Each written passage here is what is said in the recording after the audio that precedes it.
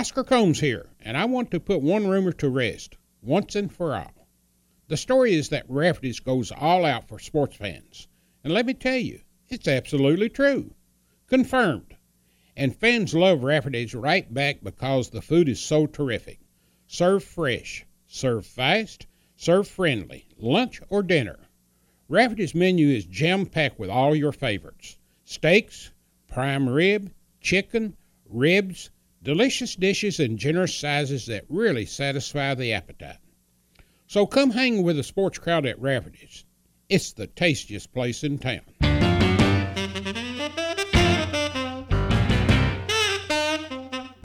Welcome to Conversations with Oscar Combs, presented by Rafferty's and Double Dogs Chow House. Episode 96 will take a look at the tradition of the men in the blue blazers. And of course, I'm talking about the Committee of 101. As a long-standing tradition of UK athletics starting in 1966, the Committee of 101 is never hard to find at UK football and basketball games. With their willingness to help fans, their support and dedication goes beyond just handing you a game program. If you ever wondered how the Committee of 101 became such a prominent organization of supporters, Oscar's conversation with longtime 101 member Danny Moore will do all except give you that blue blazer. Danny will tell the story of how Western Union Telegrams evolved into the Committee of 101 and how he became a member. We will learn about the various duties of the Committee of 101, including preparations and communications for game day. The longevity of the Committee of 101 is due partly to the support of UK administrators, and Danny will discuss with Oscar some individuals over the years that has showed their support, including Cliff Hagan, Dr. Otis Singletary, and Mitch Barnhart. How influential was the late Van Florence on Danny's membership into the committee? We'll find out. With being a member comes great responsibility and dealing with coaches, and Danny will discuss the past UK basketball coaches, including opposing coaches, Bobby Knight, and there's a really unique story about Roy Williams.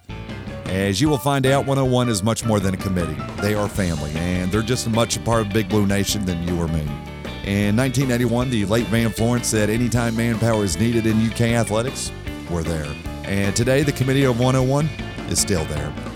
This is Conversations with Oscar Combs, presented by Rafferty's and Double Dogs Chow House, and his guest, Danny Moore.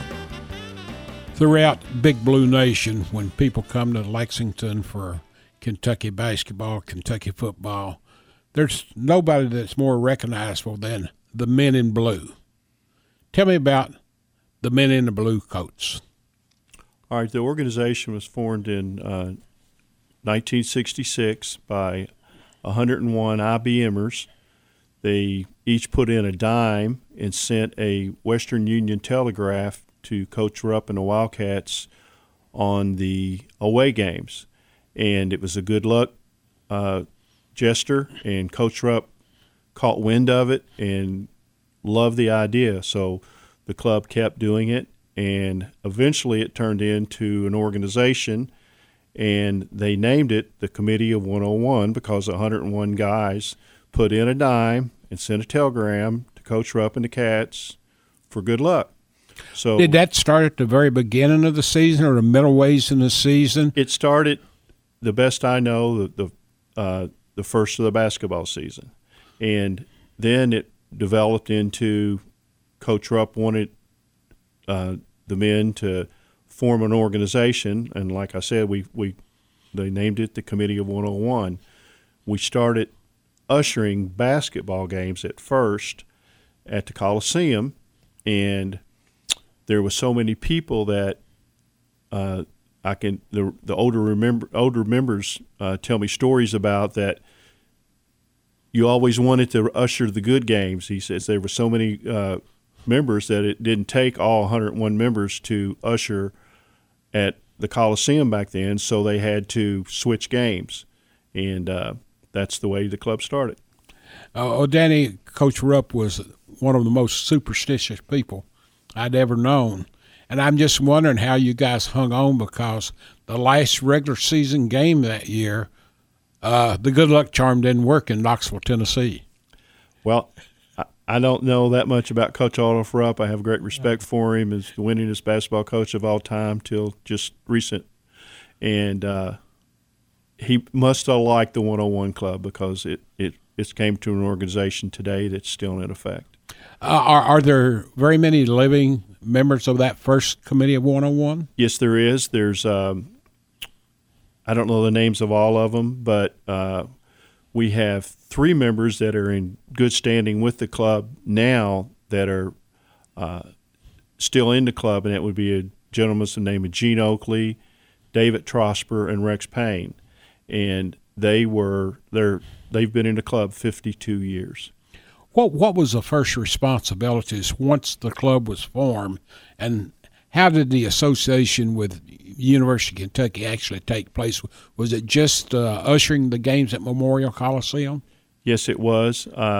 Like I said, there was more members than it took to usher the games, so they would switch off. And then a few years later, in the late 60s or early 70s, we started ushering UK football games at Stahl Field, and that's where the 101 Club started.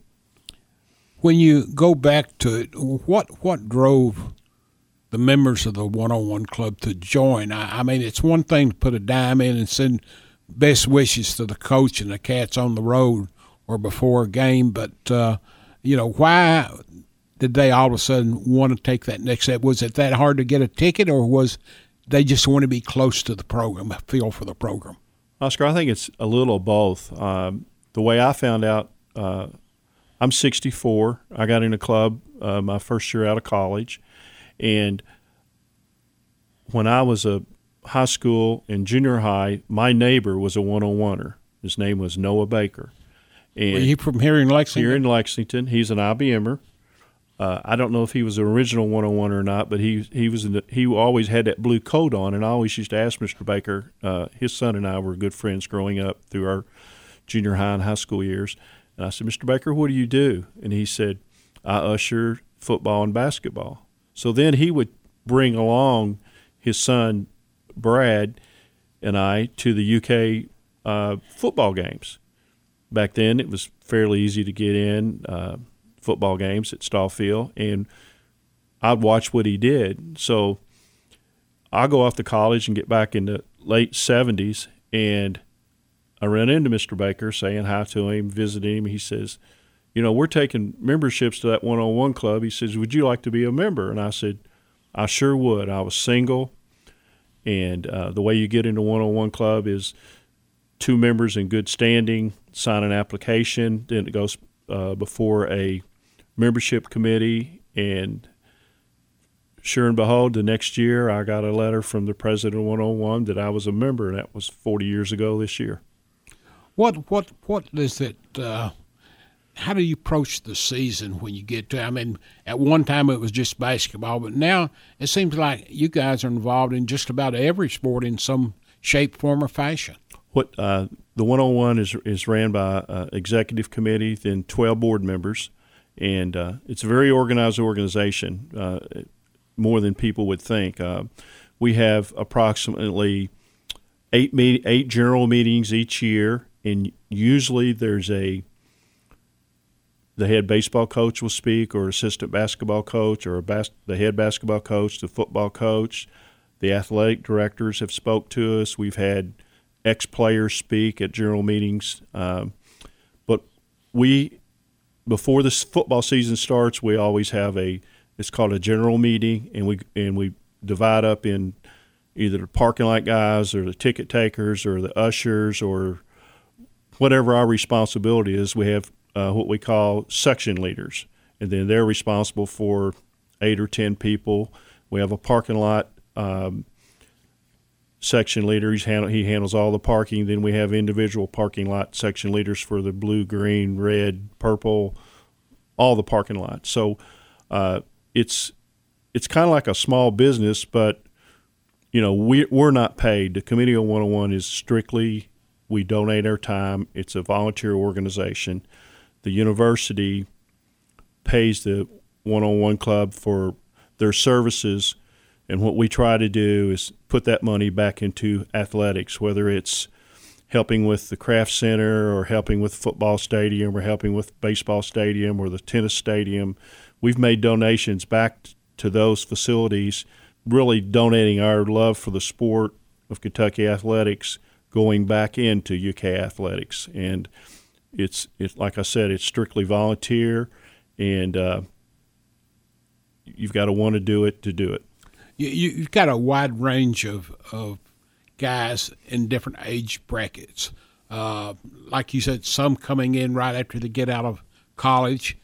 But then it seems like once you're in, you're almost there until the day you die. The old-timers seem like, boy, they get just as big a charge out of it at age 60 or 65 as a 30-year-old does. That's true. I mean, we have all types of people in the spectrum. We have lawyers, we have doctors, we have businessmen, we have guys that work in the education field. We have just if you name a job description, there's 101ers that do that. And I've made friends in a 101. I've been in it 40 years now. I've got friends that I started out in a 101 with, and we're still friends now.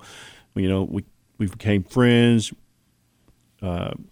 We care about each other's families. We check on each other, and it's an organization that it's made of what the guys in it are, and that's the way things are in life. But it's got a lot of pride, a whole lot of pride.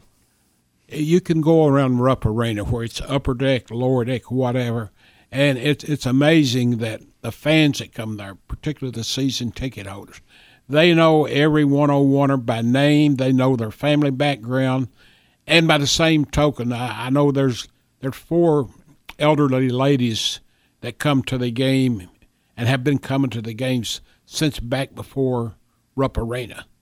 And there's these 2 ushers, and they know all about each other's family. And if one of those don't show up, a couple of 101ers are on the phone the next day wanting to know what happened. That's exactly right. I can remember when I ushered in Section 39 at Rupp, this lady would bring us candy, chocolate kisses every game.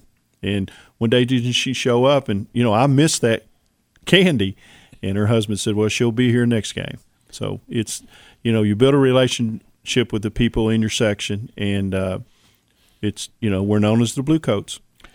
Out-of-towners that don't come here every year, several have told me over the years, they've never been treated as nice at any arena with ushers like they were at Rupp Arena, that it was so personable to them.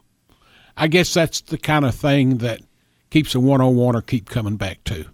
Yes, and we take pride in that, and we have, like I said, 12 board members and approximately 10 or 12 section leaders, and we keep everybody in check. I mean, before each game when we check in, we want to make sure everybody's ties tied and, they look presentable because, like Dr. Singletary used to tell us, you guys are representing the University of Kentucky. So, we make it that we are part of Big Blue Nation, and we take pride in that. I know when you joined up, you had already moved from the Coliseum to Rupp Arena, but you've been around the Coliseum a lot.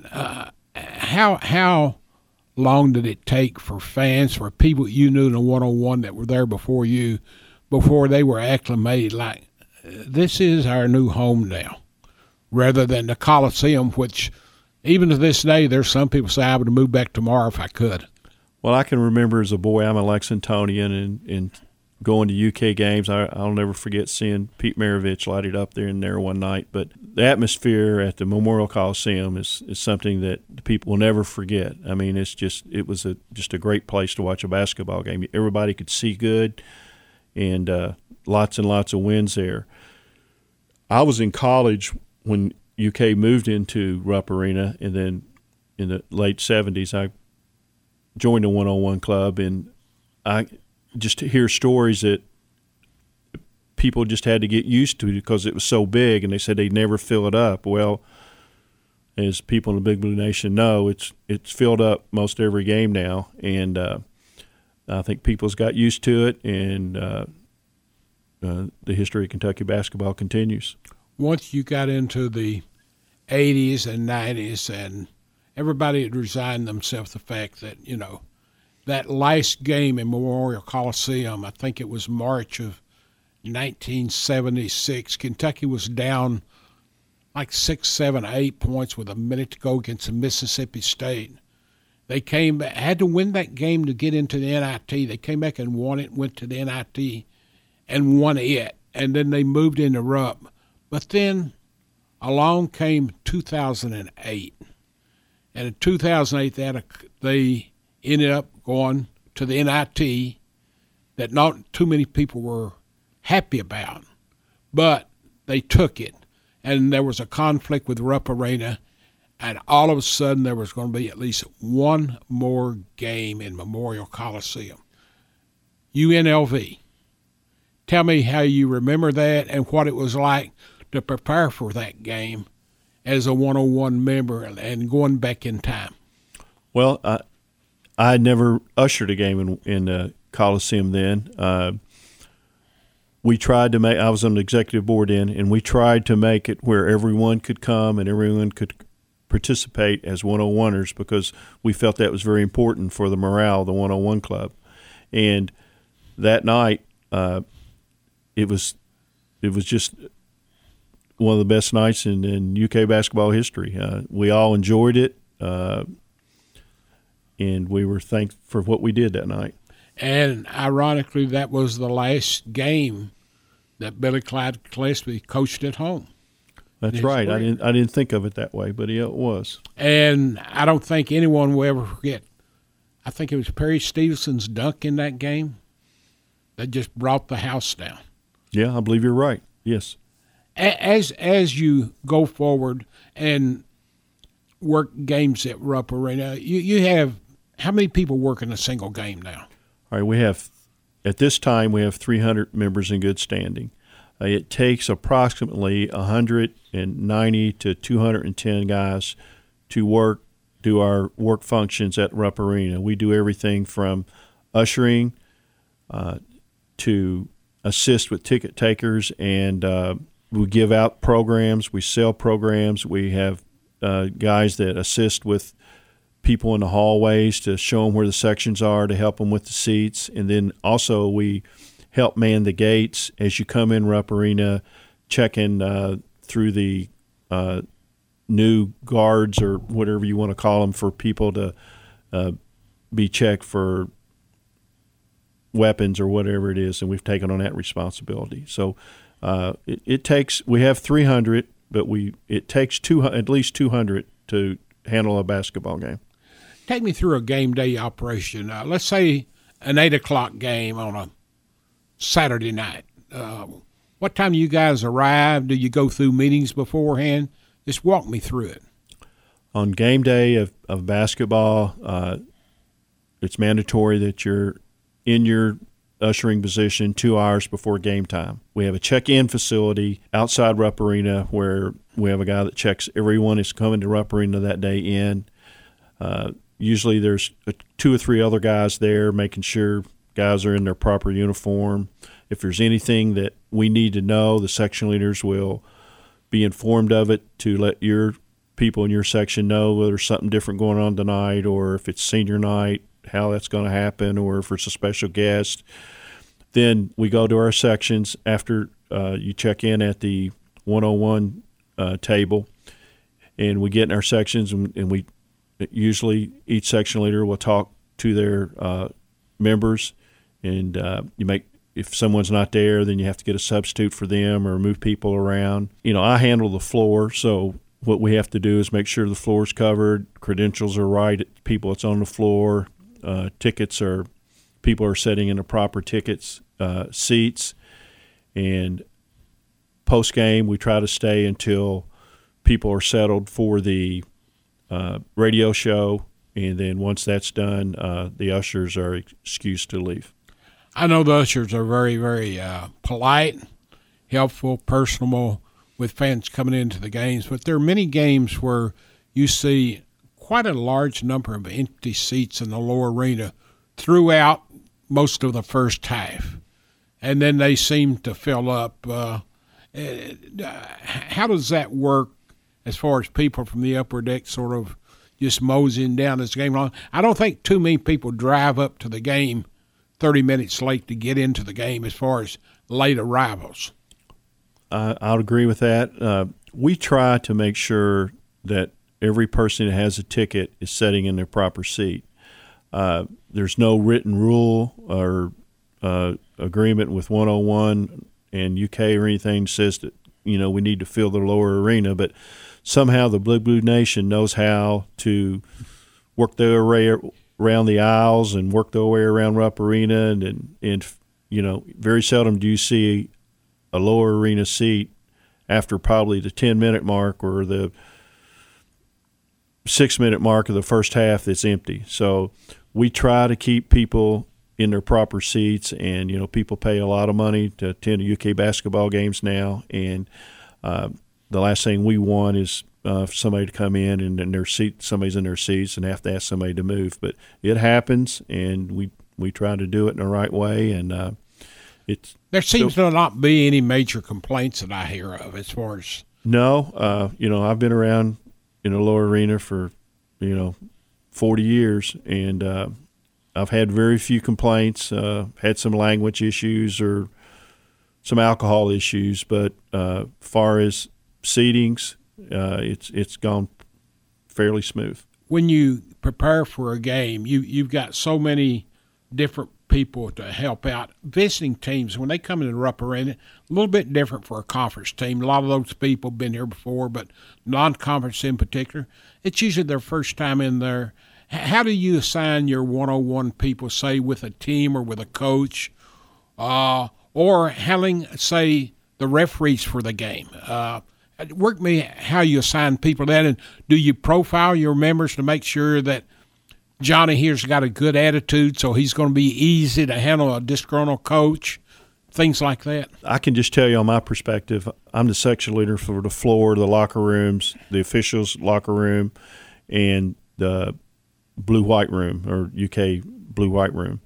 And one of the things I've asked the past presidents, and I've been section leader on the floor for approximately 25 years, is that please, as people leave the club, or if they're sick, or if they get out of the club for whatever reason, and they're far and few between, because the guys I have on the floor have been there almost as long as I have, or longer. And I asked, I'm a local businessman. I'm in sales, so I deal with people every day, and I want people that are working for me on the floor of the Rupp Arena to have the personality to deal with obnoxious people and know when to keep your mouth shut and know when to talk. And so we have a one-on-oner that's assigned to the officials, and when the officials get to the arena, he's got a key fob to their door. He lets them in their door of their dressing room. He follows them to the court. He follows them back through the court with security, but he's responsible for them.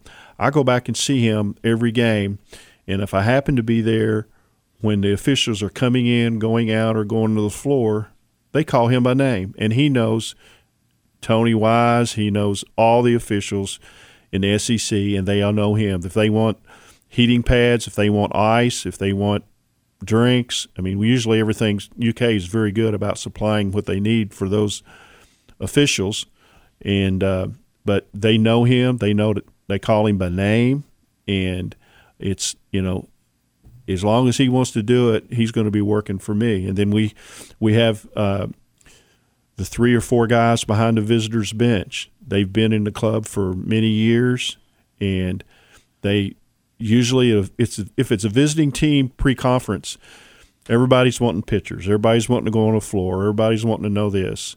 And we try to accommodate them. We try to let them get out on the edge of the floor. We're not supposed to let everybody on the floor to take pictures, but pre-game early, 2 hours, an hour and a half before the game, we try to accommodate them, and they're always gracious. We have a one-on-oner that's assigned to the visiting team and meets them at the back door, and we lead them through the back ways of Rupp Arena to their locker room. Then we give them, their manager or whoever it is, their key to their locker room. They have responsible for it. Then post-game, a one-on-oner will take that key back, and in most cases, whether they win or lose, they're very graceful of how we've made the game and the game experience good to them. We try to accommodate visiting athletic directors. They have seats right beside their visitors bench, and they ask questions. If it's, like I said, if they're new, they don't know their way around back through the press and all that, and we try to accommodate them the best we can. Now, the SEC teams, a lot of the SEC ADs now are ex-UK assistant ADs, so they know their way around just as good as we do. So, but it's always good to see them and good to talk old stories with them and congratulate them on how they've moved up the SEC corporate ladder, and they'll never forget where they come from, I promise you.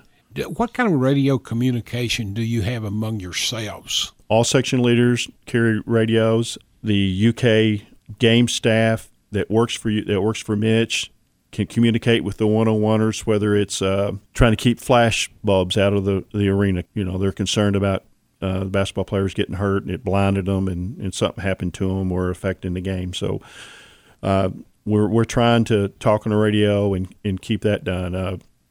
Obviously, there's no one supposed to set any aisles, but people kind of bend the rules not very often. And if I'm on the visitor side and somebody's on the opposite side of the arena, and I see somebody in the aisle that tries to sit there after halftime or something, I can radio to a guy and say, "Listen, you got a guy in the aisle over there. Let's get him out." And we didn't used to have that years ago, but since the Mr. Barnhart area, he's raised the technology and. They furnish us with two-way radios for all football and basketball. You have another security group of people there that works on behalf of Rupp Arena that are there.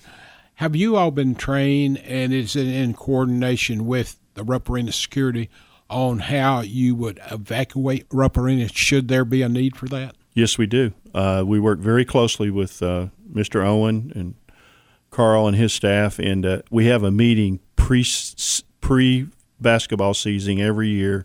We try to make it mandatory for all 101ers to attend, and we talk about evacuation and whether it's a minor evacuation or a serious evacuation. The UK police are there, the city police are there, the Rupp Arena staff are there, and we discuss if there's for better words, if there's a bomb scare and they feel it's the powers that be feel like that there's a need to evacuation, section leaders know where to send their people to get out of the arena. So, yes, and we do it every year. I know we think it's monotonous, but, Lord and behold, if it happened, I think we would be prepared to do it. And Rupp Arena is very good about giving us details. They put it in writing, and we take it serious. You're the first people that anyone in Rupp would come in contact with. Heaven forbid someone fall, sprain their ankle, tumble down the steps or anything. How do you all react to that, and what procedure do you go to get them immediate help? By radio, we have the emergency people's dial on our radio system. We can say we need emergency help in section 214, row H. They'll be on their way. Same as if it's a spill. If somebody spills drinks or anything in the arena, we try to get it cleaned up when it happens. The last thing we want is someone to fall and get hurt and things like that. So, and we're very personable with the people. We try to help them. I mean, there's been some falls at Rupp in the past, but I think it's been handled very properly, and people's got the help they need it very quickly. Let's talk a little bit about Rupp Arena, its beginning, and some people that has been very influential in helping the tradition continue to be what it has been for many years, and people that you've worked with at UK. Let's start out with Tom Minner and Bill Owen, the first two executive directors. Bill, the current one. Know both those men very well. I got to know Tom Minner quite well, played a little golf with him in functions. Very personable guy.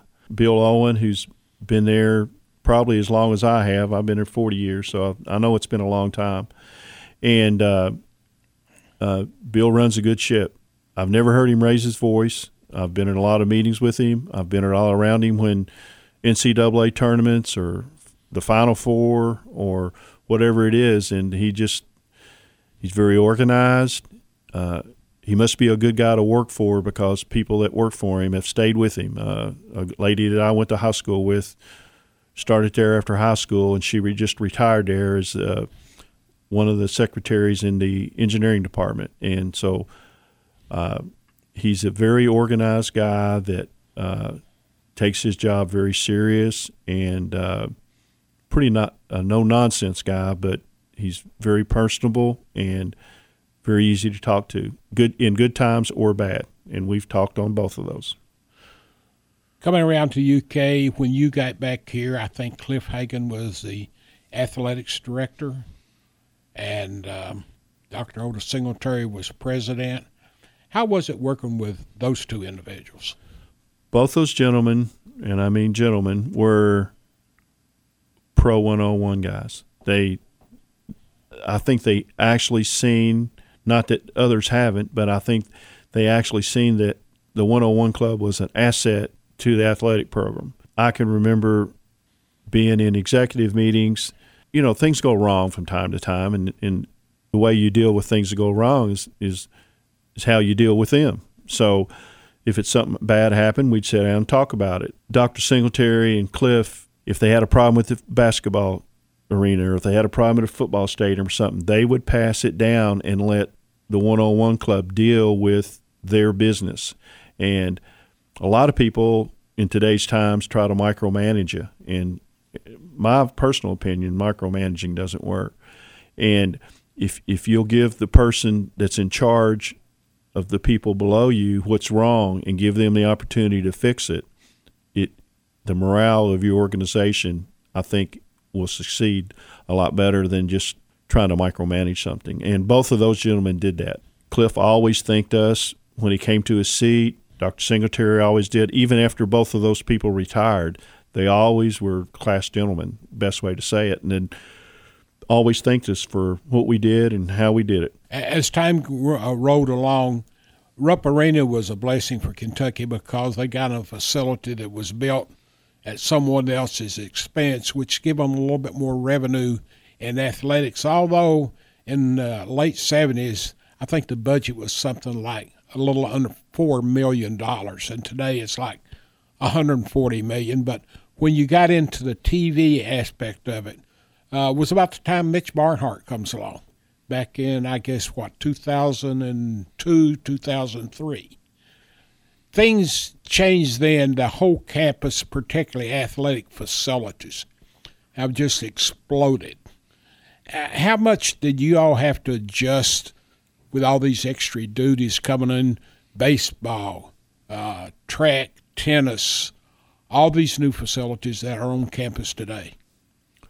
Back in 1980, Van Florence took over the Committee of 101 as president. I had just got into the club a few years earlier. All of a sudden, Van's talking about, well, we're going to help out with the baseball team. Keith Madison was trying to raise money to redo his stadium. We're going to help him out selling signs in his outfield, or we're going to do this, we're going to do that. And people kind of, well, we're basketball guys. Well, then we would help out at the football games. If the track had a big track meet, we would help usher or park cars and do things like that. And as UK Athletics grew, the Committee of 101 Club grew. I can remember when the Commonwealth Stadium expanded and we had 200 members, and we didn't have enough members to usher, ticket take, park, do our responsibilities. And UK was problem solving, so what they did, because we kind of got caught with our pants down a little bit in that we didn't have enough people to handle all the positions. So they problem solved and brought some people in from Andy Frame or other organizations to help ticket take. So 101ers didn't do the ticket taking. We did ushering, parking lot, other responsibilities. Well, the next year, UK came to us and said, you know, do we want to do the same thing, or let's increase your membership? So what we did is we went from 200 members to 300 members because they had enough confidence in us that we would bring in the quality of people to handle the responsibilities that they wanted. and it's worked out fine. But for 1 year, it was some one-on-oneers and some other people's doing things. But since then, we've got 300 strong members, and everything's worked out great. What's it been like to work with Mitch Barnhart these last 15, 16 years, who now pretty much is the dean of SEC athletic directors? Mitch is he's a get-down-to-work guy. I mean, he means business when he speaks. I respect him for that. He doesn't play favorites. One thing I like about Mitch and I respect about him was that when he came here, he said he wanted to make every program respectable and bring the level of it up. He had a saying for it, and I don't remember that now, and I apologize for that. But if you think about what he's done in hiring, I'm going to call them minor sports. Olympic sports. Pardon me? Olympic sports. There you go. But you look at the hires that he's made in ladies in volleyball, in ladies basketball, in baseball, in the track and field. Look at what it's doing now. In tennis, in golf, in soccer. I mean, he's been a man of his word. He's put the resources into it. I know we've got a nice football facility now, but we've got one of the best. I was talking to Doug Flynn about the baseball facility the other night, and he said, "Danny, I'm going to tell you, it's as nice as any Major League Baseball park underneath." So it's something we need to be proud of and support the baseball program. Soccer facility, our ladies softball facility, our track and field. He just spent a bunch of money over there. And it's my understanding tennis is next. And I'm not in that circle, but it's my understanding. So Mitch is been mentors to many gentlemen that's came here or ladies that's came here that's moved on to athletic directors, I think, at Florida and at Alabama, and I think it's Arizona State, at Oregon. His assistants have left here and done well and moved up the corporate ladder. So you've got to admire what an organization he's put together and how organized he is. And I would think as long as Mitch is here, this Big Blue Nation is in good hands and leadership. You were speaking of the former assistant ADs who's moving on up, Florida, Mississippi State, Alabama. Oregon, Alabama. Another man that's just a matter of time, Dwayne Peavy. I think Dwayne's going to choose what he wants to do, for the way I hear it. He's a great guy to work with. He's the guy that we need to check with if there's issues or things going on now, and he handles them the way they ought to be handled. And I think Dwayne's happy here. I understand that. I mean, I'm a businessman, and I've had chances to move to other cities around this country, and I've chose not to, and chose to raise my family in Lexington. I'm a Lexingtonian, and maybe Dwayne's got that Lexingtonian big blue blood in him. I don't know, but if he chooses to go somewhere else, he'll do well wherever it is, and but I hope he stays. But I'll wish him well. We've had some so successful that they've stayed here their entire career. Now we're losing some to retirement. I've got a couple here. Let's start out with Bob Bradley. Bob Bradley is he got a tough job. I don't know if I can handle getting kids to do their homework every night. I wasn't very successful at that in college. I mean, graduated and all that, but I know when I played college sports, I played baseball, and we didn't have to go to the Cats, or what they call it now. It was our responsibility to do it, but UK has put the resources into it, which is again another feather in Mr. Barnhart's hat, to keep the kids eligible, get their grade average up. I know the baseball coach spoke at the 101 club here last month, Mitch Minjone. If you've not heard him speak, you need to have him out to your organization, because one, he'll motivate you to do the right thing at the right time, and two, his kids, I think, had a 3.2 grade point average, and that's the entire team. So I'm sure they're going to Cats. I'm sure he makes them go to the Cats, but the Cats program had something to do with that, and Bob Bradley has led that, I think, from its invitation, and hats off to him. And I know he just retired, and I wish him well. Another guy who probably has got his finger in the wet cement of everything in athletics on this campus the last 15, 20 years, our good buddy Russ Parr. There's not a better man at UK than Russ Parr. I know when I was running 101 Club for a few years, and when Van Florence got sick, or was under the weather, I guess, and Russ and I we spent quite a bit of time together on what we need to do and how we need to do it, and can we do this and should we do that, and there was not a better guy that to deal with at the university than Russ Parr. I mean, he would ask for your opinion, he would listen to it.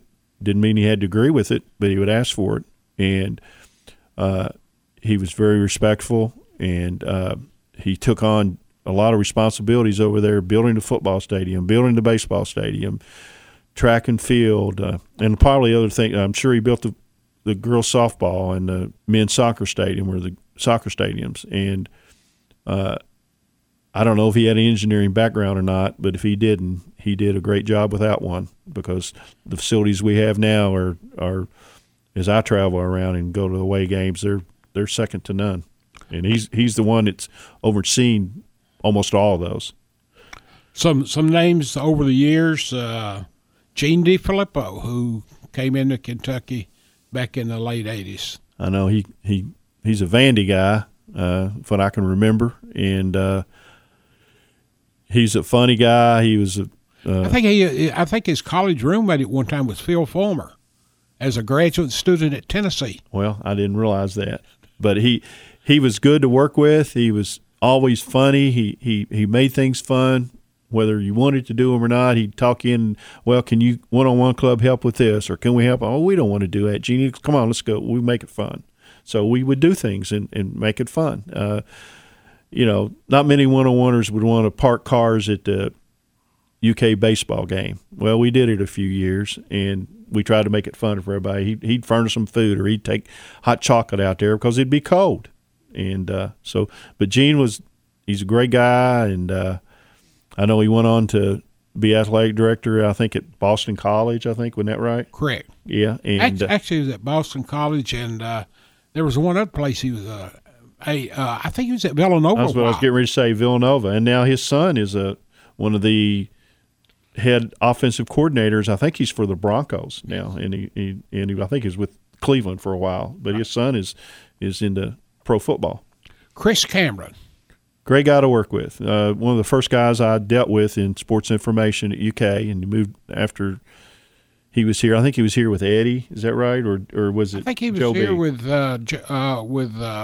Eddie, and I think he was here early on with Rick. Hard worker. I know he went on to work for the SEC. Great guy, very organized.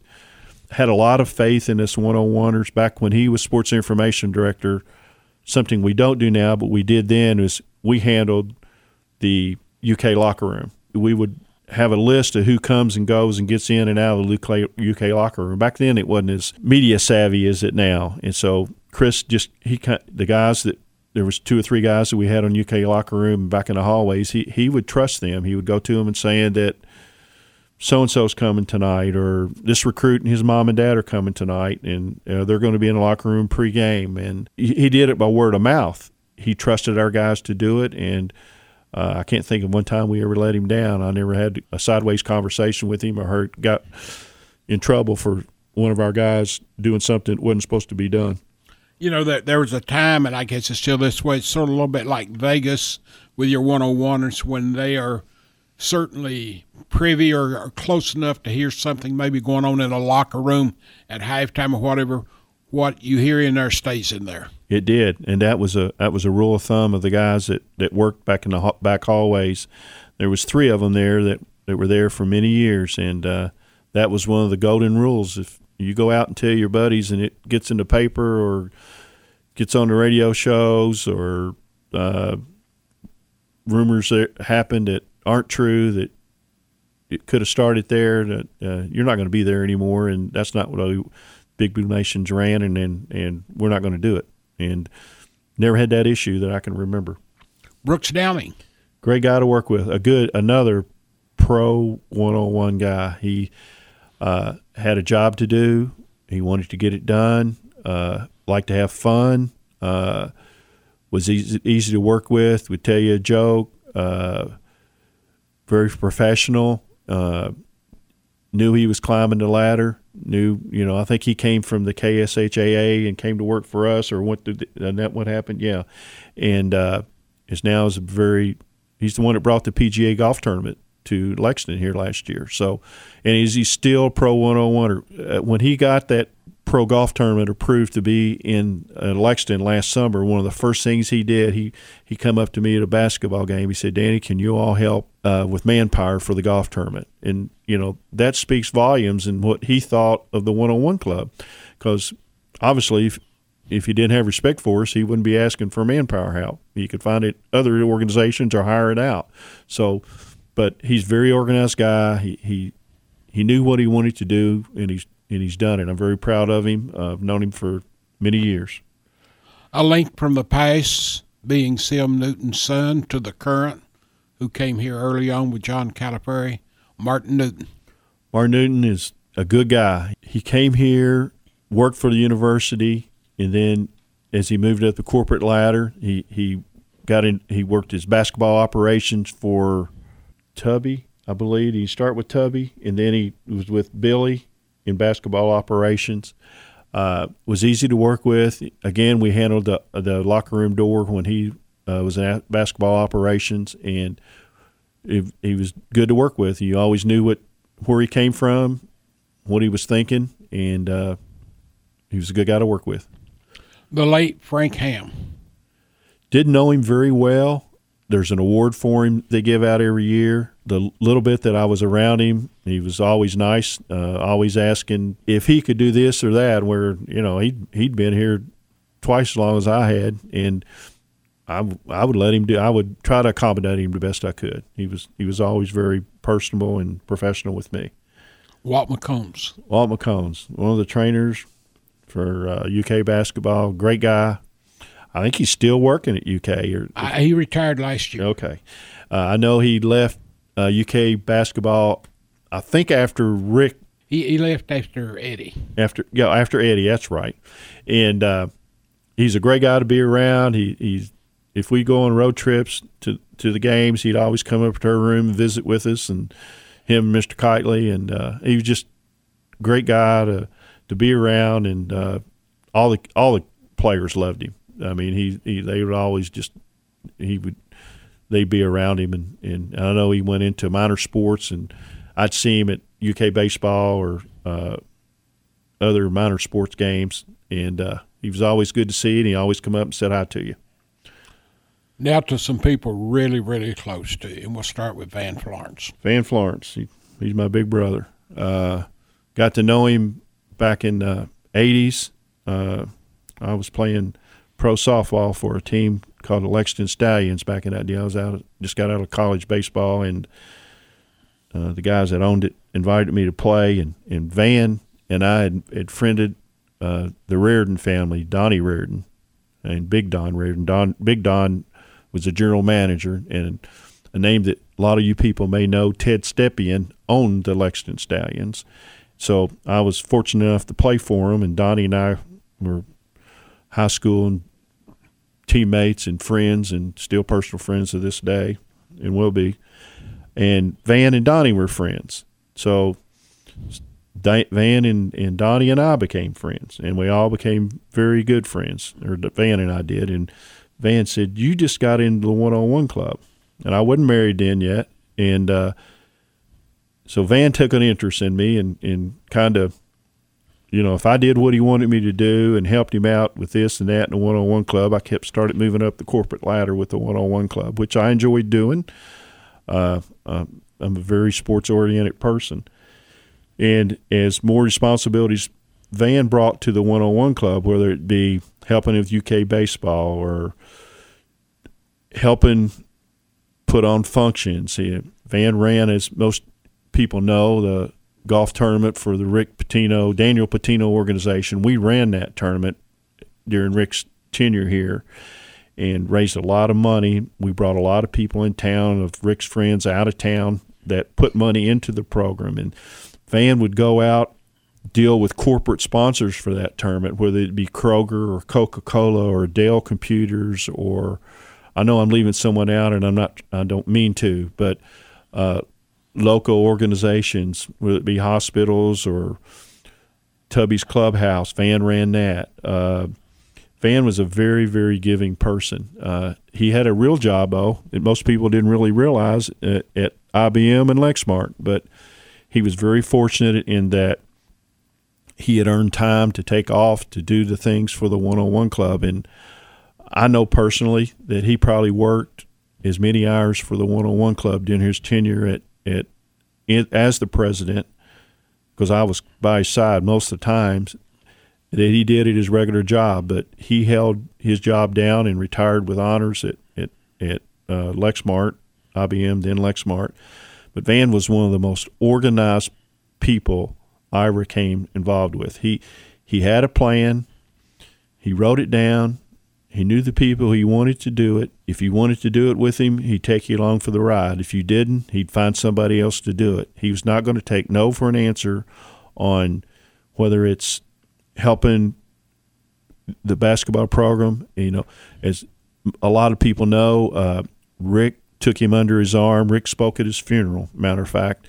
But he invited Van on. He took Van on the team plane. He thought so much of Van and the 101. Rick did 101 Club that there was a place on the team plane for Van Florence when Rick was coach and when Tubby was coach.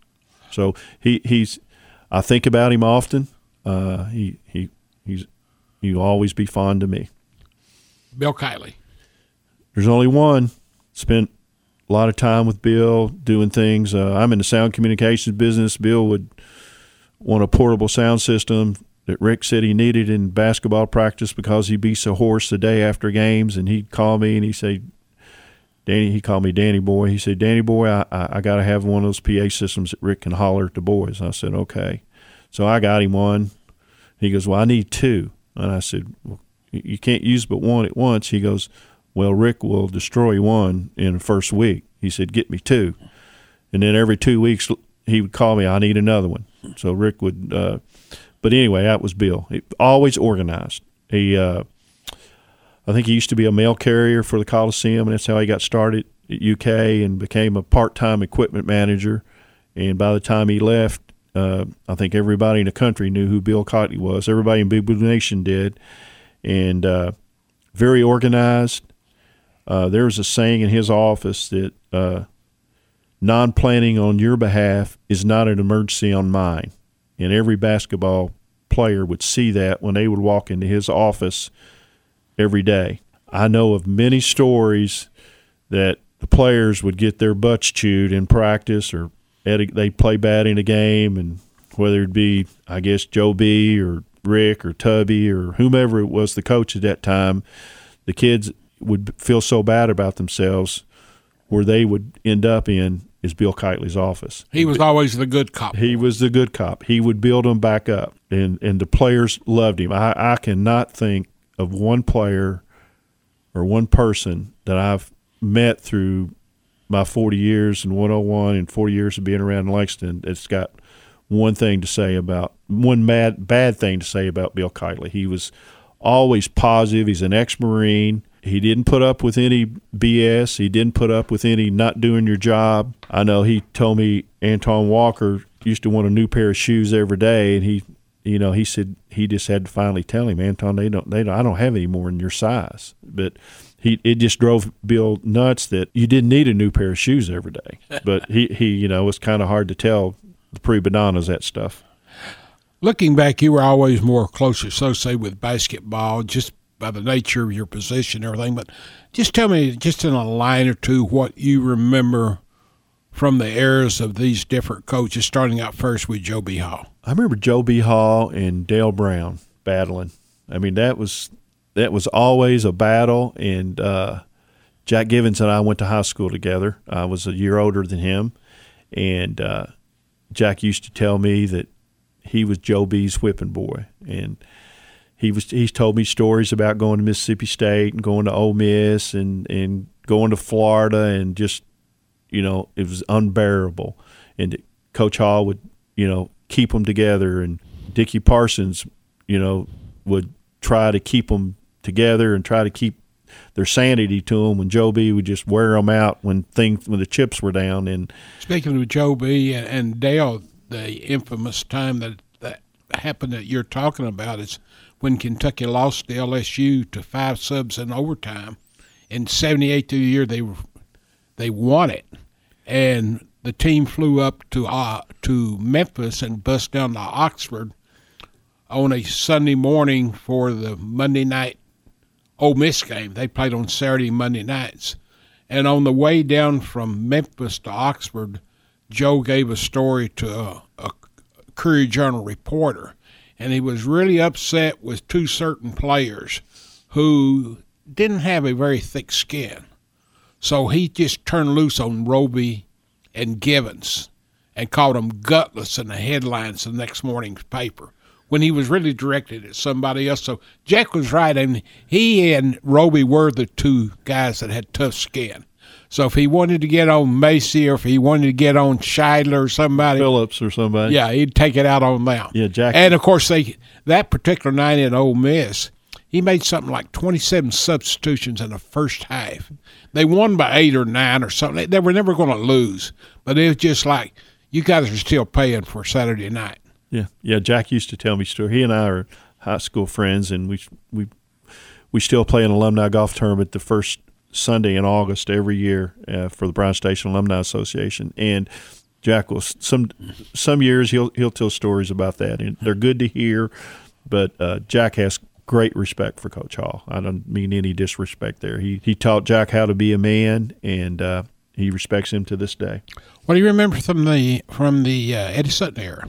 I remember his first or second team was probably one of the best group of athletes that I'd ever seen here at UK. I mean, absolutely loaded. His first year was Roger Hart and Kenny Walker and Winston Bennett. Yeah, that group, and they. I just thought they were so good. And Eddie, back then we could go to practices every now and then. One club would get invited, and we'd go. And Coach Sutton would teach that defense like no other man that I've seen teach it. And I mean, he just, if you didn't play defense, you weren't going to play. And then he got athletes. I mean, and then they started scoring points and playing defense. So, I mean, Eddie was a great teacher of the game. He was always good to 101. He lived down the road from me. I lived out in Nicholsville, and he lived right down the road from me back then, and I'd pass him from time to time.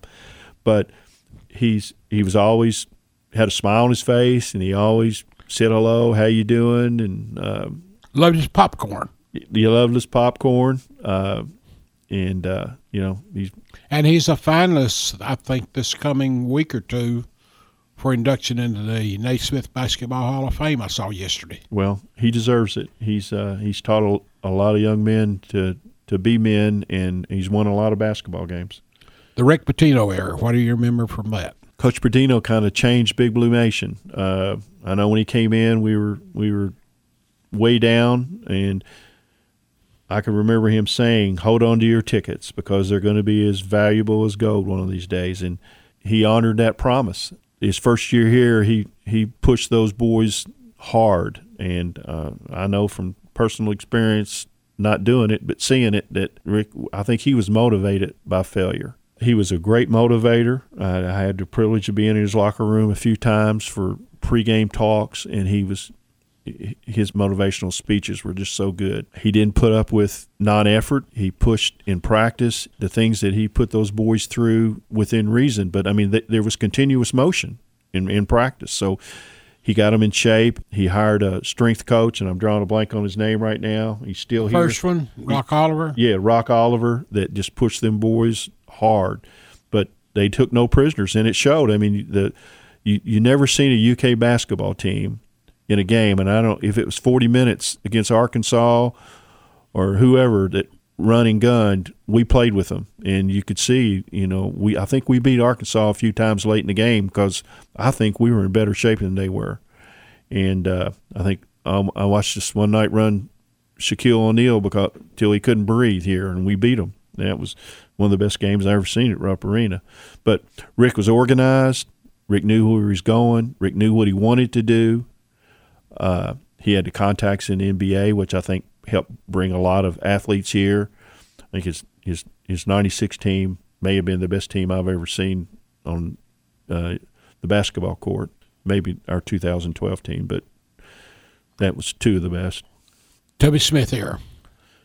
Tubby's a good friend, always will be.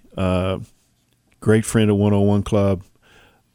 Had complete confidence in the 101. If he needed something done, or if he needed a favor around town, or I need to do this at my house, or I need this done, or do you know who does this? He's a great guy. He's a hard-nosed basketball coach. Obviously won a national championship in '98, and very personable, cared for the community. As most of you all know, started Tubby's Clubhouse, teaching needy kids how to use a computer. Van Florence, again, speaking of Van, dealt with Dell Computers to donate computers to all students that came to Tubby's Clubhouse after school in downtown Lexington.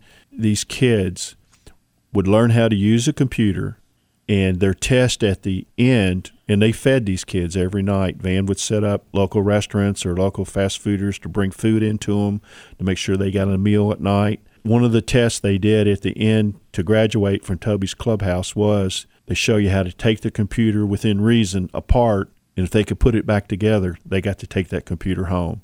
And it motivated these young 8 to 14-year-old kids, and I may be wrong in the age, but I'm close, to do that. And most of these kids didn't have computers at home back then. They didn't know, it isn't like it is today. So, and then as these computers went home, Dell would ship new computers back to us for these kids to use. And, you know, Tubby cared about that. He invited the 101 Club officers and board members to his Christmas party every year. Most coaches didn't do that, but I thought it was that's how much he thought of the 101 Club. Him and Donna did that. The Billy Clyde Gillespie era. Didn't have a lot of personal relationship with Coach Gillespie. He was kind of his own man.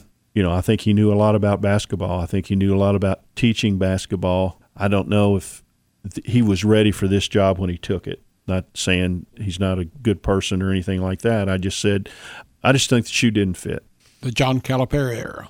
Coach Calipari was hired at the right time for this era of basketball. I think Mitch Barnhart knew the man he wanted. He went out and got him, and Coach Calipari is learned as he's been here and bloomed into a CEO of UK basketball. About everything he says, I mean, is the way it needs to be said, whether you want to hear it or not. It's the way it needs to be said, whether, you know, he believes in his team, is ready to go. I mean, and I know that's what coaches do. I played college sports, but he's developed these kids. It's his way or the highway, the way I hear it in practice, but there's nothing wrong with that. I mean, it's his responsibilities to get the players that he wants, and when he gets them here, obviously he wants to get them to the NBA. His track record speaks for that, but also the way I hear it is, if you don't want to do it in practice, there's somebody there waiting to take your spot. And I think that's the best position a coach can be in. If he's got the power to the bench to motivate you, it works well for him. And right now he has that, and he's developed these kids, and, you know, he's done a great job this year, and he's done a great job in past years. I mean, the talent that he's brought to this university, it's the one and done time. I don't care what they say about Duke. He's the one and done king. 43 years old now, Rupp Arena. You just come off of a big game against Tennessee this past weekend. Another big game coming up Saturday at home against Auburn. Will students ever break the record and storm the court at Rupp Arena, because it's never been done before in history, if there's a big game? Oscar, I don't think so.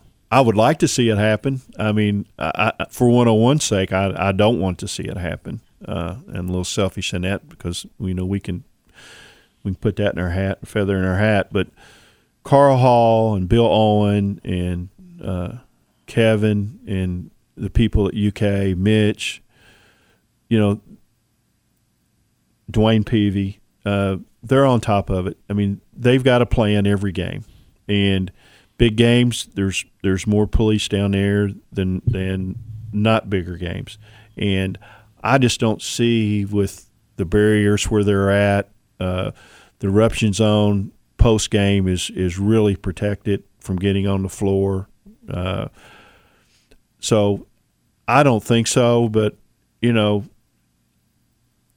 never. I guess you never say never, but with the Rupp Arena management and UK management, and then passing it down to one-on-oneers, I don't see it happening.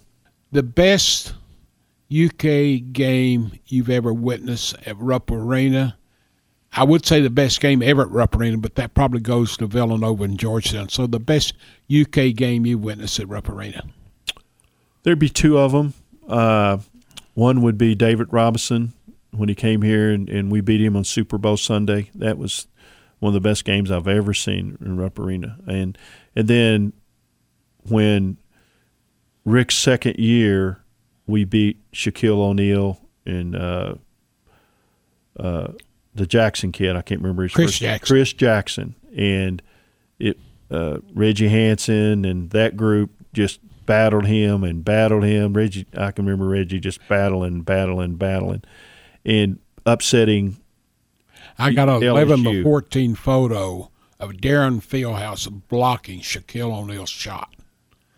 I've got to give that to Darren someday because his grandkids will never believe that. Those two games come to mind. I mean, obviously, the night Tayshaun Prince went off and scored all his three-pointers against Carolina was a big game.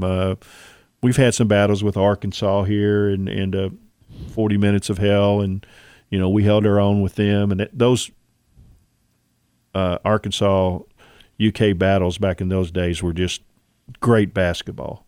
Best environment for one game. When Arkansas came in here and talking about their 40 minutes of hell, that we weren't going to back down. Best opponent you've ever seen play UK at Rupp Arena? The Indiana team, Bobby Knight came in here with the Alford, and the game at Alford couldn't play. That was a good game. That was a good opponent. Kansas has been in here a few times when the Blur beat them. That was a pretty good Kansas team. Billy Donovan's Florida teams, I didn't come to mind, but that would be the best team when the second year, their second championship year. Best opposing player? David Robinson, I would think. Who's the easiest visiting coach for the 101 to work with over the past 40 years at Rupp Arena? Is there one that stands out? Roy Williams wasn't bad. People don't want to think that, but he's a great guy. A quick Roy Williams story is back when he was the coach at Kansas. I was the host for the NCAA regional here, and they were in it, and I was Kansas's host. So when they arrived in town, I took them to the hotel. I checked in a hotel with them. Stayed in a hotel with them. We were at the Hilton on Nicholsville Road, Hilton Suites. I had a room in the hotel and stayed with them all through the week. They played, I think they played Thursday, Saturday. So I picked them up on a Tuesday night. Took them to restaurants, movies, wherever their team wanted to do. And they won their first game on Thursday. Coach Williams he had private practice at Rupp the Friday morning, and he said, "Danny, I need a favor." I said, "What is it, Coach?" And he said, "After practice, we're going to go over to the Lexington Cemetery, and I want you to show me Adolph Rupp's grave, and I want you to talk about Coach Rupp a little bit, because him and Mr. Iba were, was very close." And he said, "Then I'll talk about Mr. Iba to my team." And I said, "Well, Coach, I'd be happy to do that." So after practice, we got on the team bus, and it was a day about 35, 40 degrees. The kids were in their sweats and still sweaty. I mean, he ran a pretty tough practice for the day before go to the Final Four. And we went over there, and I talked about Coach Rupp and when he was coaching UK basketball and how many years he coached. I did my homework. And afterwards, he did his spiel. And I'll never forget this. He says, "Now, boys, y'all need to get back on the bus, and that you're going to go back with Mr. Moore here and the trainers. And he says, the coaches are with me. Now, they were at the Lexington Cemetery. We were staying at the Hilton Suites. He and the 3 assistant coaches jogged from the Lexington Cemetery to the other side of New Circle Road on Nicholasville Road back to the hotel. Now, I don't know how many people are familiar with Lexington, but most of that's uphill. So he meant business. The coach didn't look the other direction. We got on the bus. We were laughing at him because I told the players how hard this was going to be. And 40 minutes later, they showed up in the lobby. I respected him for that. And he sent me a sweatsuit afterwards. He's a great guy. Speaking of the easiest coach to work with, how about the most difficult? I don't want to talk negative about anybody. It's not Rick. I'll tell you that. I guess Bob Knight, when Eddie was here, we beat him. Him and Eddie had a conversation. If you want was that because they had the wrong official? That's exactly right. I was in the back hall with them during that time.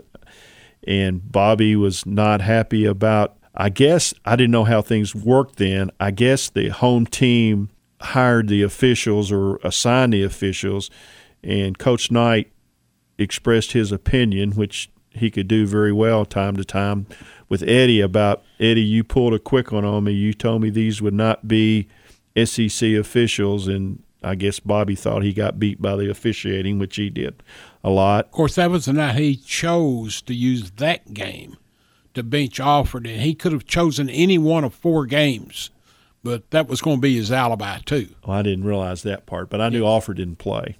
There was a heated conversation in the back hall. They had to be separated. I'll leave it at that. And that was before the game. Yeah, he was very upset.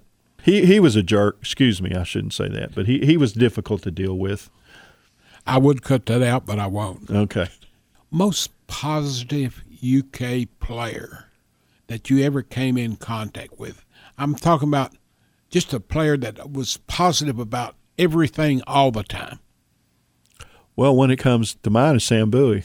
That young man, and we're close to the same age, but that young man went through a lot in life to deal with and to get up and move forward. I mean, I think he played 6 years here. Is that right? Didn't he get 2 extra years at eligibility? He didn't actually. He didn't play, but he was here. But he played 3 years. Yeah, and someone that have to go through the rehab and the things that Sam did, and I still see him around town, and he, I admire him for what he did. I mean, we all have things in life that when the chips are down, we've got to decide. We got to play these cards, or we're going to play a positive card or a negative card. And for whatever reason, Sam played a positive card. He never's really seen him down in the dumps, even when he was on crutches and cast and stuff like that. He was always positive, and I've always admired Sam for that. He raised his family here, and what's that tell you? He likes this place. The proudest you've ever been of the Committee of 101? Well, I think I'm proud a lot because I'm still in the club. When I put that uniform, that blue coat on and button my tie and everything, and I want to make sure my shoes look good, and kind of like my daddy used to teach me back in the old days. He was a Marine. He says, if you don't shine your shoes, you haven't done everything. So kind of like 101's kind of the same way. I mean, I'm but the most proudest I've been, I guess when they asked us to do the Final Four, or we did the Olympic trials here back when 1980. Dean Smith was the coach. We helped organize that. We've run the basketball. When the Final Four was here, we ran the tournament at the basketball seniors basketball game that weekend. One night for Rick's tournament in basketball, he has a golf tournament every year, and we had a pre-tournament meeting, and he says, my goal, now this was middle 90s, he said, my goal is to raise $100,000.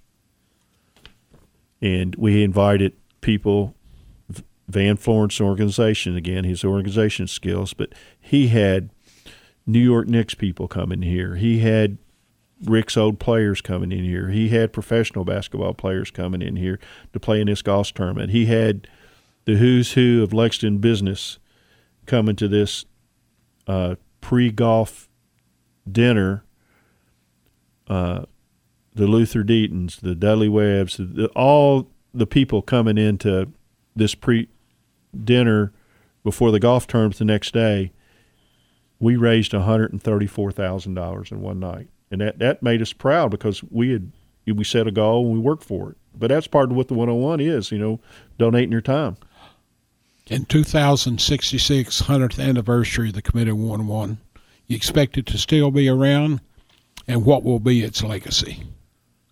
Oscar, I would think so. When Van got sick back 4 years ago, Charlie Higginbottom, who's the president now, I'll never forget this. Van came to me and he said, I met with Charlie, and I think Van knew I don't think he knew his days were coming to an end, but I know he knew his 101 days were coming to an end. And he says, Charlie, I'm passing this on to you, and I want to make sure one thing happens. Make sure you're not the last president of the 101, because it meant so much to him. And he had the pride that he had helped build it up, and we all had, that we want to pass it on to the generations to come. And I think it will. I mean, I don't know where college basketball is headed. I don't know how long Rupp Arena will be around or any of that. And if they build a new arena on campus, if UK would hire their own people, you never know. Athletic director changes and things like that. But I think we've earned our keep and done it the right way. And I think, the 101 Club wants to keep doing it the right way. You've just finished listening to episode 96 of Conversations with Oscar Combs, presented by Rafferty's and Double Dogs Chow House and his guest, Danny Moore. Throughout this podcast, Danny mentioned a few names in which they too have also been a guest of Oscar's on Conversations. Episode 19 and 20 features Brooks Downing. Episode 81 and 82 features Bob Bradley, and Bill Owen of Rupp Arena is episodes 91 and 92. All of Oscar's conversations can be found at OscarCombs.com, or you can download for free on your mobile devices through iTunes, Google Play, or Stitcher. Search for @Wildcat News and subscribe. The Big O on Twitter, he's at Wildcat News 24/7. For Oscar and Danny Moore, I'm Bo Robinson, thanking you for listening to this episode of Conversations with Oscar Combs, presented by Rafferty's and Double Dogs Chow House. And as always, go Big Blue.